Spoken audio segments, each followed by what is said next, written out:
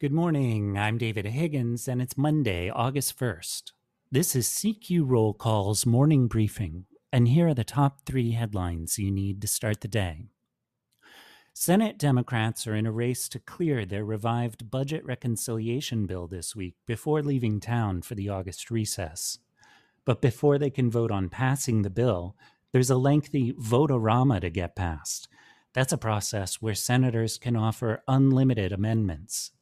Plus, the risk that any Democratic senator might not be able to vote because they're out sick with COVID-19 threatens to unravel the entire plan.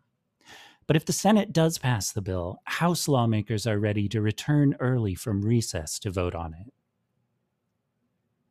Next, Senate Majority Leader Chuck Schumer plans to hold another vote tonight to try to overcome a filibuster on legislation to provide health and disability benefits to an estimated 3 million veterans. That's after several Republicans reversed their positions on the bill last week, slowing down its path to final passage. If cloture is invoked, senators would vote later this week to send the bill to President Joe Biden's desk. And finally, Senators Susan Collins of Maine and Joe Manchin of West Virginia testify on Wednesday to a Senate panel about their bipartisan legislation to overhaul the Electoral Count Act and protect election officials.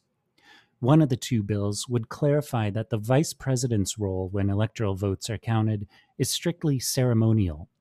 It was drafted in response to false claims leading up to the January 6th attack on the Capitol that then Vice President Mike Pence could disregard electors from states that Donald Trump lost.